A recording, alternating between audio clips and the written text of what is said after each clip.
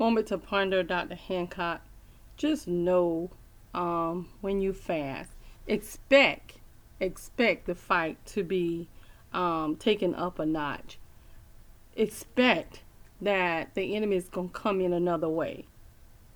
Expect that you're gonna win, but you're gonna win because of what and who you are connected to. So understand that it's gonna work for you, but you have to expect that you're going to face opposition. The enemy is going to come a different way because of the fact that now you're in tune with the Holy Spirit and you are listening to what the Word of God is saying.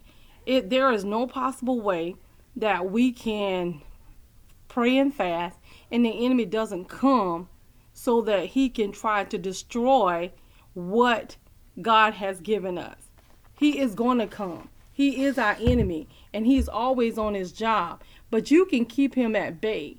Why? Because of the fact that the Word of God tells us what the purpose of the enemy, and when we know the purpose of the enemy, we can make sure that we have him at bay, and he's not going to win because God has already died on the cross. Jesus died on the cross so that we can have the right to the tree of life and we can confront the enemy. And when we give the word, I'm telling you, it changes everything and the enemy has to flee.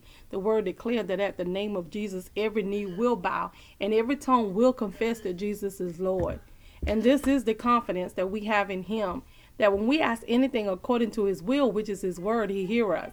And if we know that he hears us, we know that our petitions are granted. Real talk, Dr. Hancock. We need you to like, comment, subscribe, and share.